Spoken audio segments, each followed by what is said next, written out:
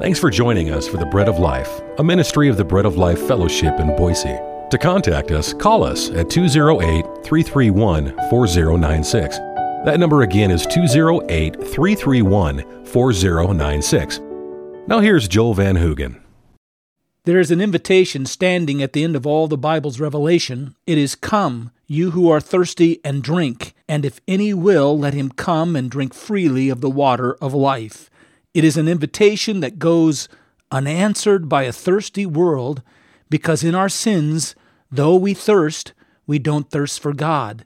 And so, men die thirsty and will remain so forever. But if God has stirred you to thirst, and you want Him, what you must do is just come and take. They don't want to gain the glorious salvation that comes to them through Jesus Christ only. They don't want to find themselves actually feasting at the table where Jesus Christ sits and opens up the meal He alone can prepare for you. They want a salvation made up of their own development. They want a salvation that is made up of their own efforts and their own refinements. They want a salvation that spares them to enjoy their own glory, but is not ready to glory in Christ and in God alone. So they don't get it. The reason people don't enter into this great wealth and this great life, and they don't drink from the stream, is because they don't want to. They're thirsty, but as we said before, they're not desiring the right thing. And so as a result, they've not searched in desperation to the entry point until they've discovered that the entry point into that place is Christ only. Christ only.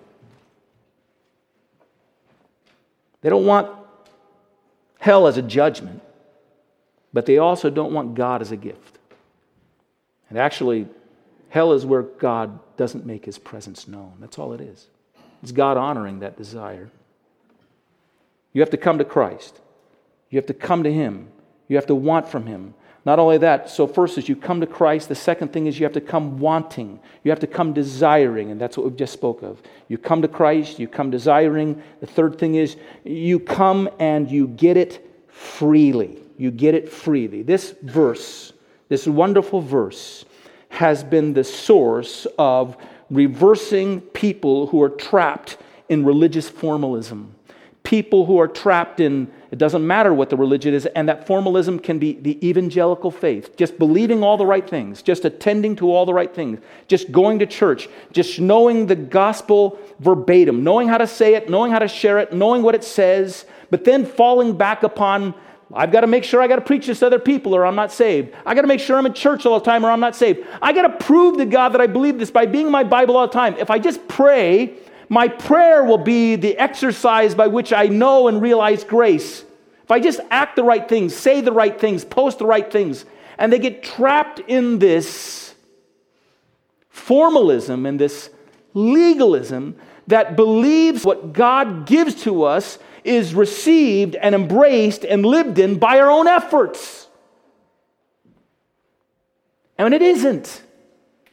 The word here is, come freely. Receive freely. Take freely. It's free. And the language of the Christian life is not the language of try. It's simply this. It's the language of take. Take it. It's there. God has it for you. He gives it to you. Everlasting life that will forever satisfy you. Now, this is why we have frustration in the evangelical church even.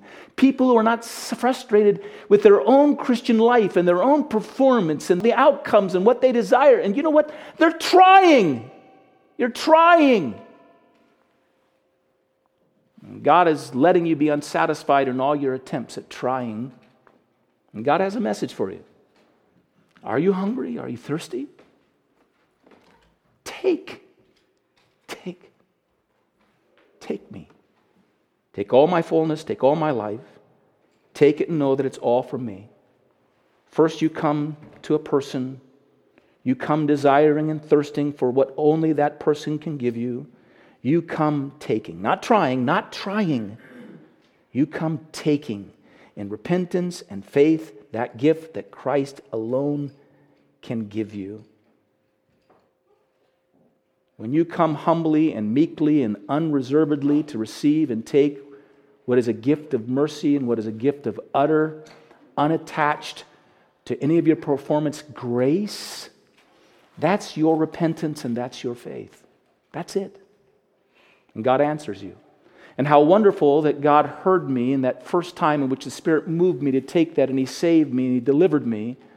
But how it is coded in my flesh to fall back upon the try and be defeated in my own walk with the Lord Jesus, because I turned that grace back into my own labors and my own effort, when the word He constantly gives us of invitation is take, take, take. Come and take. Come and take. Now, that's the summation of the call that ends the whole of God's redemptive mission. That's the summation of the call that comes to us after God has revealed through the revealed Word of God His redemptive program and His redemptive plan. Jesus Christ has come to save us. Jesus Christ is coming again to judge those who reject Him. He's coming to rescue those and sweep all those who are waiting for Him into His unending salvation. And now, at the end of all these things having been revealed and made known, He allows us to understand what is left outstanding is His invitation to come and take His life. It's His invitation to come and take of Him. Now, let's go to the beginning of the text very quickly. Do you see in our text it says the Spirit says come? The Spirit says come. The Spirit of Christ is at work in our day and age. He's going before us every place we go to. He's working to convict people of sin and righteousness and judgment. He's preparing people for a conversation and a dialogue and the good news. Even though men resist Him and they restrain the overtures of God in their life, God is still speaking. God makes them know their sin, and everyone knows they're sinful. They know it. And how do they know it? Because the Spirit of God is making His presence known, and He's calling upon men. People want to be righteous. They want to be good, and they know they're not good. How do they know that? Because the Spirit of God is calling them and inviting them to a place that they feel unfit for. He's inviting them to a wonderful place that they know they're unfit for. By the way, if you want to attract lost people to the Savior, speak less about hell and more about heaven. And one of the things they'll know is, I want to go there, but I'm not ready for it. I'm not fit for it. Well, that's right, you're not. And because of that, they fear judgment, because the Spirit of God is impressing upon them this fear that Christ is a judge. But over all this convicting work, He continues to nurture a message to them of invitation. But come. Come.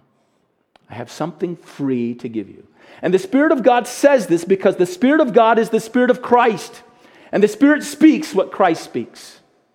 And so these are not only the words of the Spirit, but these words of Christ Himself. And here's the interest. He says the Spirit says come, but it doesn't say the Spirit says come. It says the Spirit and the bride say come. The bride is the church.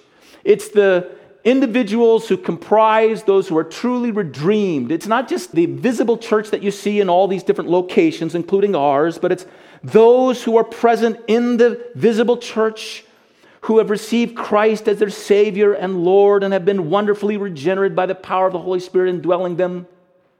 When we come to the Lord Jesus has revealed that He's given His church, His bride, a betrothal gift. You know, when men get engaged to a woman, they give her an engagement ring as a seal of their commitment. And Christ has given us a gift as a seal of His commitment to us as well. He's given us His Holy Spirit. The Holy Spirit dwells in us to make Christ known to us and to bring to us the passions and desires and the instincts and the impulses of our Savior and our Savior's heart. And through that Spirit to speak and broadcast the impulse of our Savior to others so that we can talk about the fair one that we love, who is the consuming passion of our life. And the Spirit's great impulse is to call people to Christ. And as a result, the great impulse on the redeemed of God throughout the ages is to call people to come to Christ as well. You come to the end of this passage, and the idea is, when you come to the end of the passage, there's so many people that the first instinct of everyone who gets to the end of Revelation is to say, Lord Jesus, come and return. And the Lord Jesus says, no, there's another instinct the Spirit is giving you first. The Spirit is crying out for others to come to me. I've left you here. You remain here for a purpose, and it's to be, through the power of the Spirit, I've placed you to be the one giving out this message to the ends of the earth. By the way, let me ask you something. Have you heard this message? I mean, have you really heard it? Have in your life you identified that you've come to the end of all your struggles and all your longing, and you can say, yes, I know what it means to be thirsty, to be delivered from my sins. I know the utter despairing dryness of wanting to be delivered from the dust and the moistureless life of being under my judgment and being under the condemnation of my sins. And not only that, I wanted and I longed to be filled with God. I longed to be in relationship with Him. I wanted to be right with Him, and I was thirsty. And I learned and I heard that I could come to Christ, and I went to Him.